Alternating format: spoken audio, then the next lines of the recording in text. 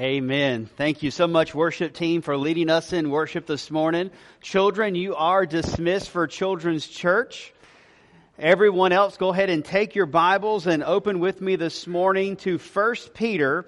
1 Peter chapter 2. This morning we're going to pick up in verse 11 and make our way through just verses 11 through 12 this morning as we talk about living in light of our homecoming. Living in light of our homecoming. As we gather together this morning as a church, we are celebrating our homecoming this morning. And so we're going to live in light of our homecoming, knowing that this is not our home. This is not what we really celebrate as a homecoming. What we are looking forward to one day is the homecoming that we will have when we gather together as one giant family under the lordship of Jesus Christ for all of eternity. And so that's what we're going to celebrate and look to this morning. I was talking with some of the ladies yesterday that had decorated the fellowship hall and got ready, and they were asking me, so who's speaking tomorrow? Who's preaching tomorrow? And I said, well, I'm preaching. And I heard all of them do it at one time. They all went,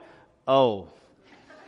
So yeah, thanks a lot. Oh, that's right. You're stuck with me this morning, but it is good to be here, and I'm excited about this text. This text is a really important text for me, and it's an important text for our family, for just an instant in our life where we were kind of trying to figure out what the Lord was doing. And we got a valuable lesson that God is always in control. And that's exactly what this text is going to demonstrate for us and for the readers that Peter is trying to write to. So years and years ago, when I was at seminary, one of my friends there that I only got to know for a limited time during the class, we haven't kept in touch for years, but he asked me to come to his church to do homecoming for them, and they happened to be at Manio. That's one of the reasons our family's kind of fallen in love with Manio. We went down to the beach, we got to hang out, and we got to do homecoming, and as we were making the plans to go, the day before we were supposed to go and stay with this pastor and his family, he called me and he said, "Oh, by the way, you remember how we were in the process of adopting?" I said, "Yes." He said, "We just got the call. We're heading to Ohio. Keys are under the mat. Come enjoy the house. We'll see you whenever we see you again." And so the only person that we knew at this church was this guy that was now leaving to go get his baby in Ohio. Again, we're not casting stones. By all means, go get your child. That's fantastic. That's amazing. That is awesome. And so Carrie and I are having this conversation on the way down there. What in the world are we doing in Manio, North Carolina, preaching to a church who does not know us at all, and our only connection is now gone? And so it was this hilarious service where I actually preached this passage to this congregation. We were like walking in as visitors. No one knew us. We knew no one. I was looking for a guy that I was supposed to be my contact that was going to give me my microphone. We finally sort of found him, and again, sat through the service. I was preaching. It was a good service, because any service I preach is a good service. Amen.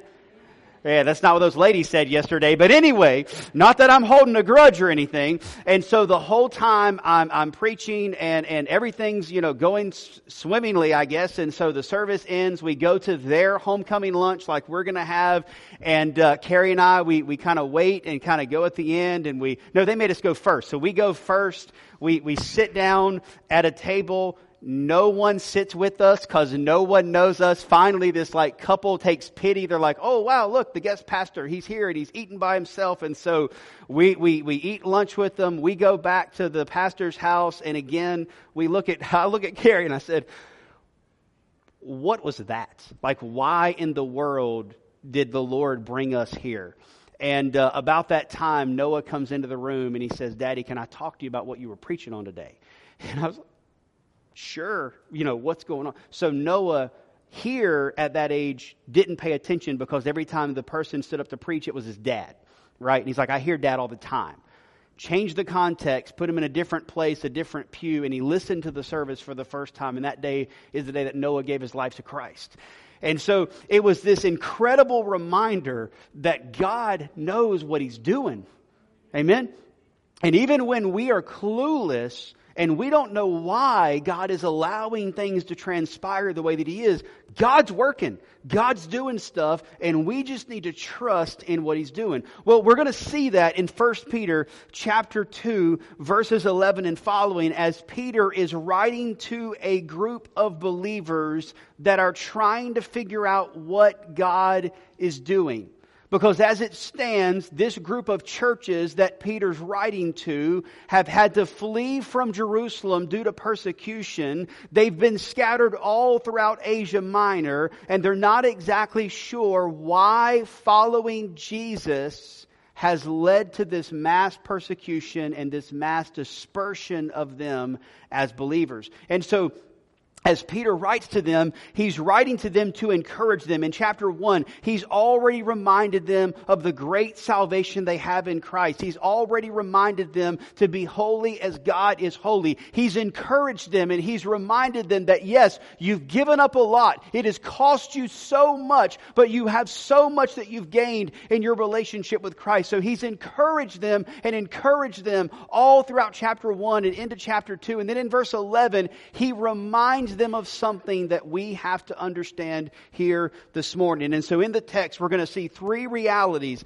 that we must embrace if we're going to live in light of our future homecoming with Christ one day. So let's read verse 11 through 12. We'll pray, and then we'll make our way through the text. Peter says, "Beloved, I urge you as sojourners and exiles to abstain from the passions of the flesh, which wage war against your soul. Keep your conduct among the Gentiles honorable, so that when they speak against you as evildoers, they may see your good deeds and glorify God on the day of visitation." Let's pray, and then we'll walk through the text. Lord, we thank you for your sovereignty in our lives. We thank you that you are always in control, and we confess that we are never in control.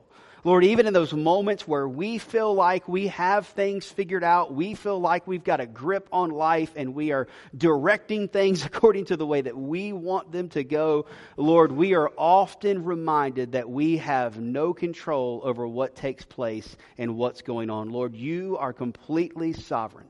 Lord, not only are you completely sovereign, but Lord, you are completely good. Lord, you love us and you are good. Therefore, we trust in your sovereignty. We are glad that you are in control and not us. And so, Lord, as we submit to your sovereignty, as we remind ourselves of your goodness, Lord, we also are reminded that this is not our home. Lord, our homecoming still awaits.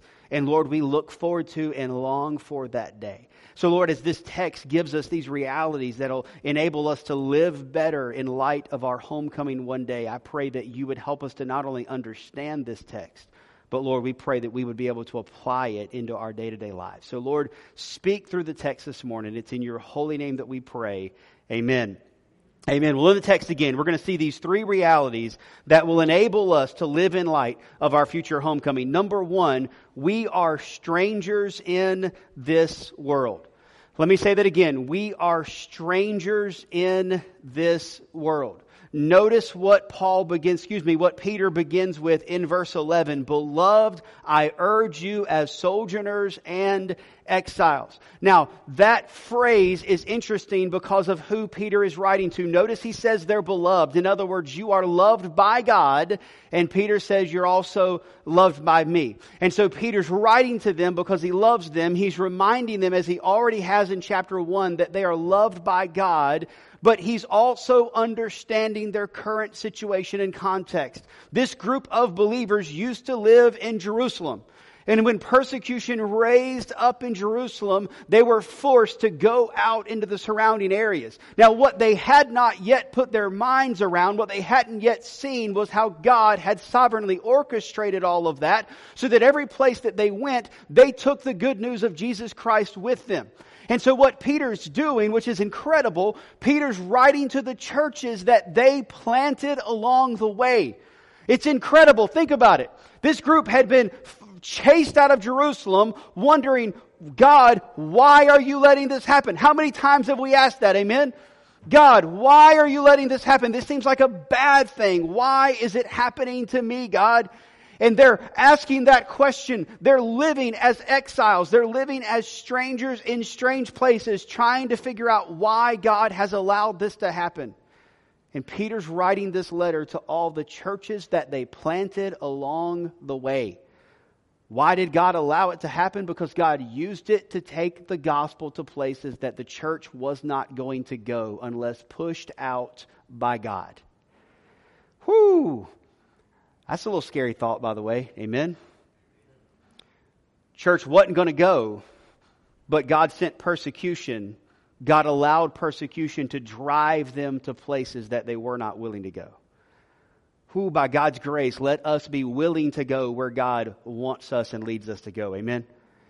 And so Peter's writing to this group because they're still struggling. They've left everything. They've left it all behind. And Peter's trying to encourage them, helping them to see God is using the difficulty. You are reaching the nations with the gospel. And what Peter does in verse 11 is he reminds them of this. Even if you were back home at your house, sleeping in your own bed in Jerusalem, you would still not be home. Because this is not your home. He says you are sojourners and you are exiles. Not because you've been pushed outside of Jerusalem, but because you accepted Jesus as Lord and Savior. And the moment you accepted Christ, you became a stranger in this world. Why? Because this is no longer your home. Amen? This is a place that we are literally just passing through in order to get to our actual home. And so the church finds themselves struggling in this land that is not their own. And Peter reminds them, that's okay. We're all just passing through. We do not fit in. We do not belong. Well, that brings me to the question then. Well, if we're not citizens of this world, if this is not our home, who are we and where do we belong, right? Well, notice what Peter says in verses 9 and 10. He tells them exactly who they are and exactly where they belong. He says, but you are a chosen race, a royal priesthood, a holy nation, a people for His own possession, that you may proclaim the excellencies of Him who called you out of darkness into His marvelous light. You once were not a people, but now you are God's people. Once you had not received mercy, but now you have received mercy. Listen, we are not American. We are not citizens of this country. We are citizens of God's kingdom. Amen? Now, by God's grace, we can agree. We live in a great place God has blessed us with. We're not hoping that God will send us someplace else by any means. We're thankful that God has allowed us to grow and to live in a place like this. But we are ultimately citizens of the kingdom of God. And this is not our home. This is not what we're to be passionate about. We're to live for the home that is awaiting our homecoming. Amen? And so Peter says, listen, even if you were back home, this would not be your home. This is not where you belong. A couple weeks ago, I got to spend a week with Jamie. And Jamie, again, for those who know Jamie, says hello. He misses you. He actually wished he could be here today, but he wasn't able to be here. And I know y'all wished he could be here too, but he wasn't able to be here. And so he sends his love and sends his hello from Jamie, Joey, Noah, and Isaac. But we were there together for a week, and we were actually going to be in two different places. So we spent a couple days in one hotel, and then we moved about 30, 40 minutes away to a different area and spent 2 days in another hotel. And so the first couple of days when I got there, I was actually there before Jamie. He was out in a meeting, so it was just me in the hotel room. And I was like, you know what?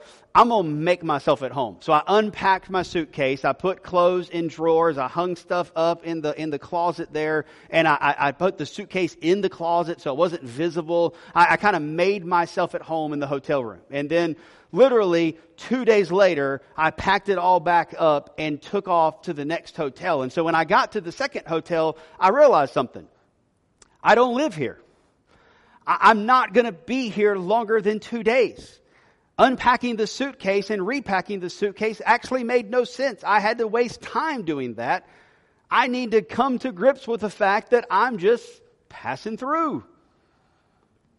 Well, that's exactly what Peter is telling this group of believers to come to grips with. This is not your home. You're just passing through. And what's awesome is that when we accept that and when we embrace that, it allows us to live for the home that is our forever home. Remember what Jesus said in John chapter 14, verses 1 through 3. He said, "Let not your hearts be troubled. Believe in God, believe also in me. In my Father's house are many rooms. If it were not so, would I have told you that I go to prepare a place for you? And if I go and prepare a place for you, I will come again and take you to myself, that where I am, you may be also. And you may be there, by the way, forever." Amen? Forever and ever and all of eternity. So what we need to do is we need to keep things in the proper perspective and try not to get so worked up and focused over the things of this world, but instead we need to invest and worry about the world that is to come. So think about it. I wasted probably 20 minutes unpacking, only to waste 20 more minutes packing. How much time do we waste by focusing on things in this world that don't make a difference for the sake of eternity? If we're honest, it's not just too much, but it's almost all of our time. You want to do something that's convicting? Look back over this past week. Look at where you spent your time and ask yourself, was this for this world or the world to come? And listen, you and I will be completely convicted because we spend almost all of our time, energy, and effort on things of this world instead of the world that is to come. Amen?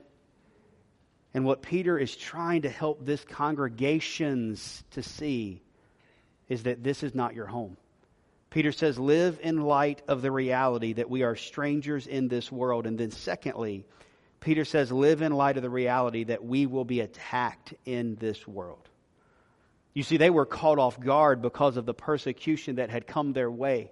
And what I want us to understand is that if you are a follower of Jesus Christ this morning, I want you to know that this life is not easy. Amen?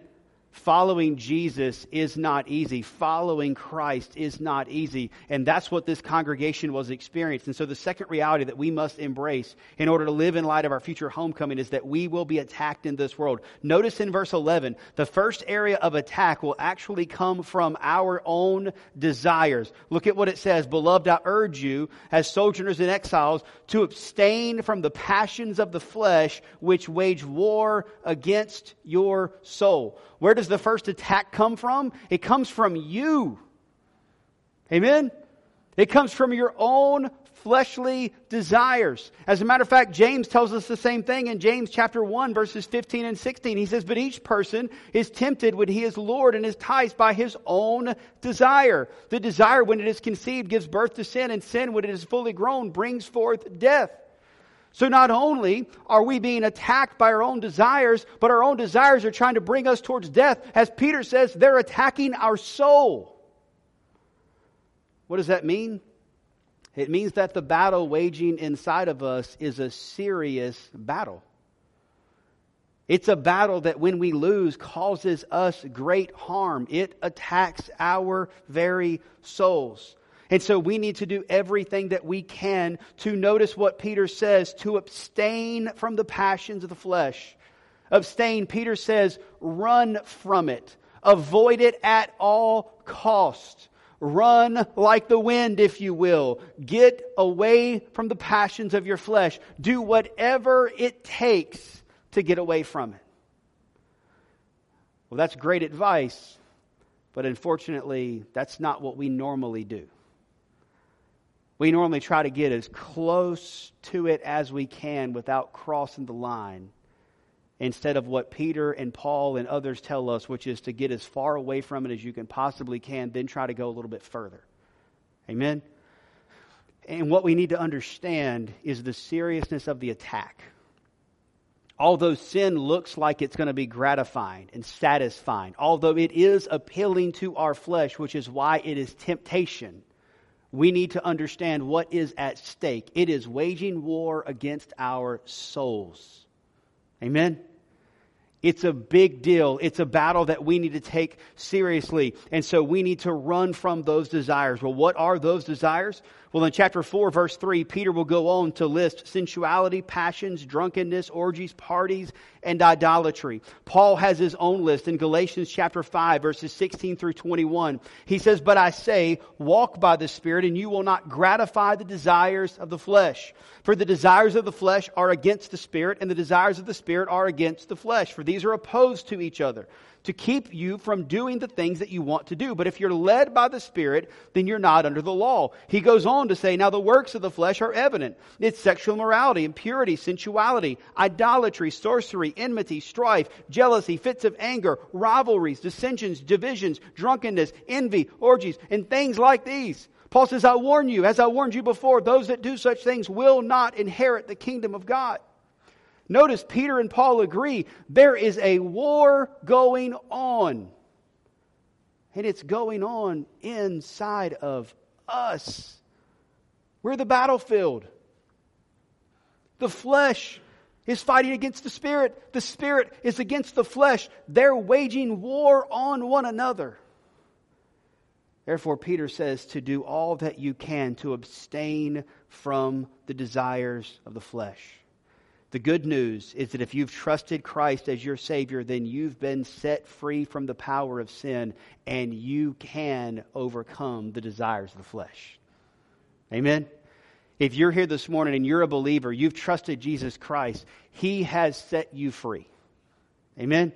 So if you find yourself entangled and ensnared, if you find yourself enslaved to sin, it's either because you've yet to put your faith and trust in Jesus Christ, or it's because you're sitting in the jail cell and you don't realize the door's open. Amen? And listen, as believers, oftentimes that's what's going on. We're enslaved, we're entangled, we've fallen back into sin, and we can't figure out a way to get out of it. And the reality is the door's open. We've already been set free. We've been given the power to overcome, to abstain. We just have to take it. Amen?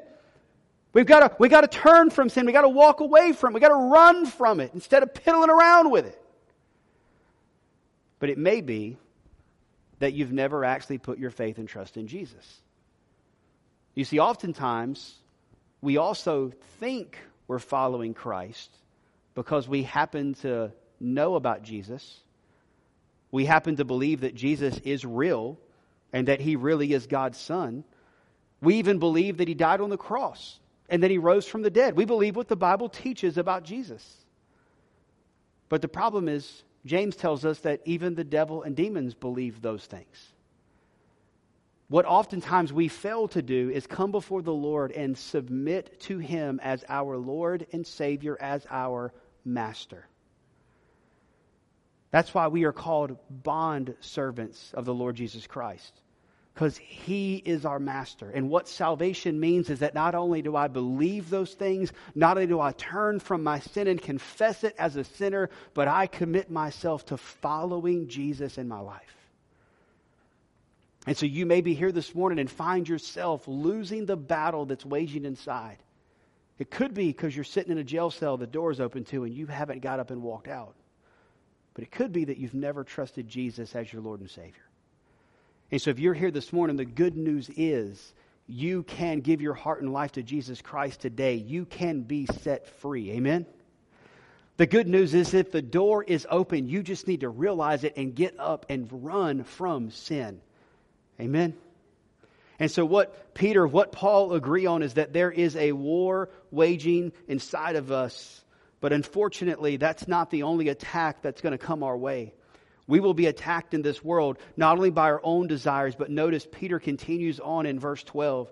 And he says, "Keep your conduct among the Gentiles honorable, so that when they speak against you as evildoers." Peter introduces us to something that his audience knew really, really well. And it's that this world is going to attack us for following Jesus. Now, he's writing to a church that has literally experienced persecution to the point that they have had to flee from their home. And what we see and what we know is that right now, all over the world, brothers and sisters in Christ are enduring great persecution. They are in prison for their faith. They're dying for their faith. They're running for their faith. They're experiencing great persecution all over the world. And even here in America, we're beginning to get a taste of it and a glimpse of it. We're beginning to realize that following Jesus is no longer politically correct. And we're beginning to see the groundwork laid that if we're going to truly follow Christ and live out our faith, it is going to go against the culture even here in America. The attack is coming. And it should not surprise us, and it shouldn't even alarm us. Because first of all, Jesus said, if they hated me, they will hate you. We've been told it's coming, and we're going to experience it. And the reason it shouldn't alarm us is because the victory's already been given. Amen? What are they going to take from us? Our life? That's what we're afraid of? So that we can go to heaven sooner? What are they really going to take from us? Amen?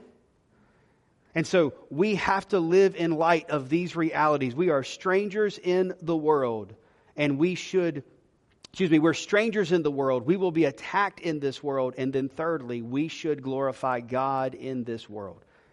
Peter explains in verse 12 that the way in which we combat the attacks of this world is by living such godly lives before the nations that they will see our good conduct and will glorify God in return. In other words, Peter says, live your life sold out for the glory of God. He says the attacks are going to come. And when they speak against you as evildoers, if you've lived your life in such a way, if you've conducted yourself correctly, they will hate you, but they won't find fault with you. That's interesting, amen? They'll hate you. They'll speak against you as evildoers, but they won't find any fault. All they'll know is that they hate you, and they don't like you. They don't like what you believe. They don't like your stance, but when they look at your life, they won't find a reason to actually hate you. And what they'll finally realize is they don't hate you, they hate Jesus. And then they get to deal with Jesus. Amen? So Peter says, live your life for the glory of God. In other words, if we live our lives to bring glory to God, then what we do is we demonstrate for others the difference that Christ has made in our lives. At the same time, if we live like the rest of the world, then we demonstrate pretty clearly that Christ doesn't make a difference in our lives. And I want you to understand, the world is looking to us as professing followers of Jesus, and they're asking the question, does Jesus really make a difference? That's scary because we know how we live. Amen? Now, none of us are going to be perfect. Amen? But we've been given the power. We've been set free from sin. We've been called to follow Jesus and to bring Him glory in all that we do. As a matter of fact, Paul says it this way in 1 Corinthians 10:31 and 33. He says, so whether you eat or drink or whatever you do, do all to the glory of God. Give no offense to the Jews or to the Greeks or to the church of God, just as I try to please everyone in everything I do, not seeking my own advantage, but that of many they may be saved.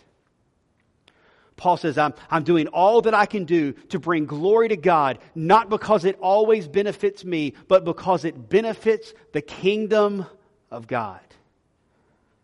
Amen? We have to understand that when people look at us, we will either point them towards Jesus or we will point them away from Jesus. Yesterday afternoon, Carrie, me, and the kids with another family friend of ours, we went bowling yesterday. And so if I was to stand up and give bowling instructions and you had watched me bowl last night, you would have thought to yourself, why are you trying to tell me how to bowl? Right? Game 1, I shot a 64. Right? A 64. Now, I'll grant it, I was goofing off for part of that game. All right? I did a couple under the leg shots. I did a couple left-handed bowls. So the game 2, I said, you know what? I'm going to actually try harder to bowl because I really wanted to beat my own wife because I'm tired of losing to her at bowling.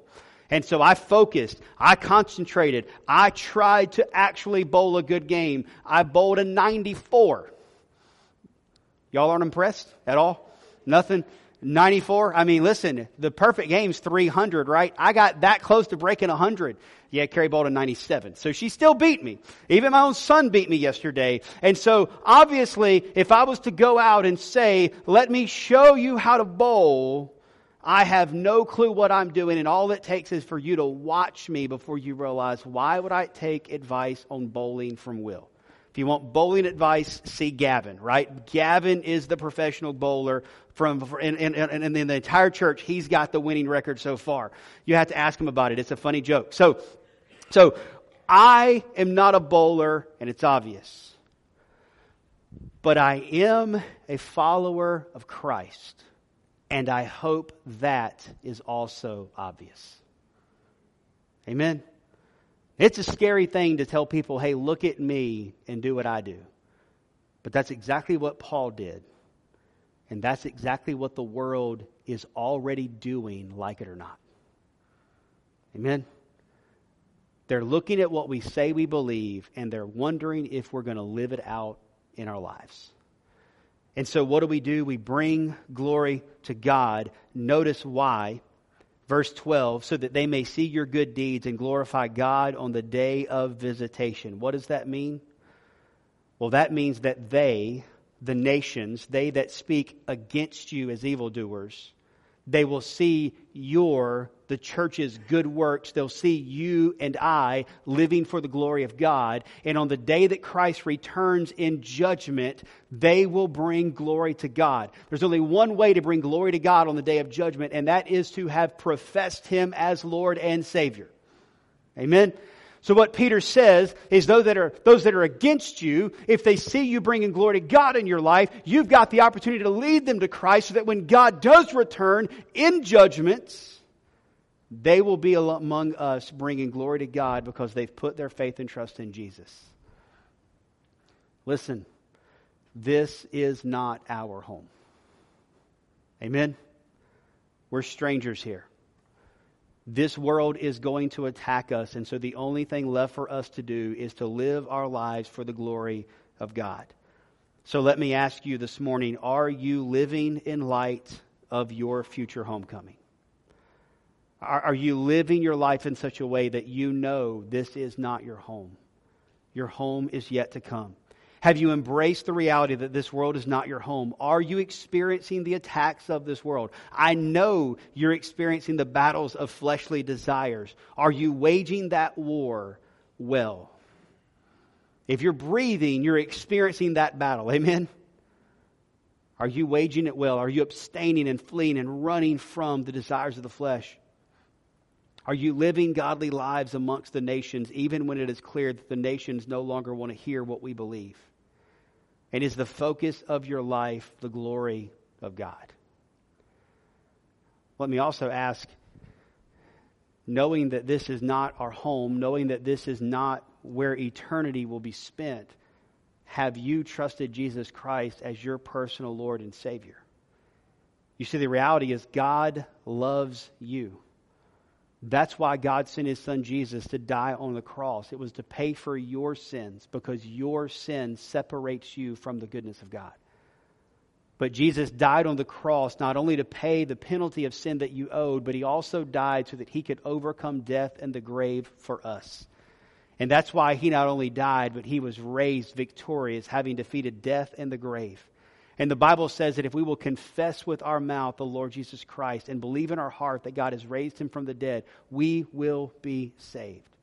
Saved from what? Saved from death, judgment, and eternity separated from God. And so if you're here this morning and you find yourself entangled in sin and you can't get loose, you can't get free, it may be that you've yet to fully trust Jesus Christ as your Lord and Savior. Again, in just a few moments, as we stand to sing the hymn of invitation, that'll be an opportunity for you to come forward and say, Will, I want to trust Jesus Christ as my Lord and my Savior today. It may be that you say, I can't do that in front of everybody. That's fine. Come see me before you leave, because I would love to tell you how you can follow Jesus as your Lord and Savior. Believers, let me encourage you. Live in light of your homecoming. This is not it. Amen? So let's live our lives for the glory of God, doing all that we can to impact eternity for His kingdom. Let's pray. Lord, we thank you and praise you again for who you are and for what you have done on our behalf. You have demonstrated your love for us in that while we were still sinners, you died for us.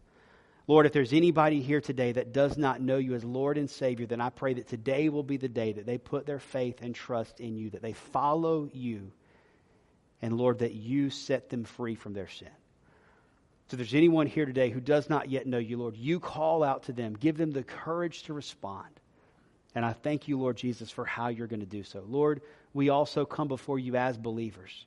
And we confess that there is a battle waging inside that we oftentimes lose. Forgive us for our sins. Lord, help us to live not distracted by the things of this world, but help us to live in light of the fact that this world is not our home. Lord, help us to live for your glory in all that we do. We thank you and we praise you, Lord, for all that you're going to do. We surrender ourselves now to you during this invitation. Let your will be done in this place. It's in your holy name that we pray. Amen.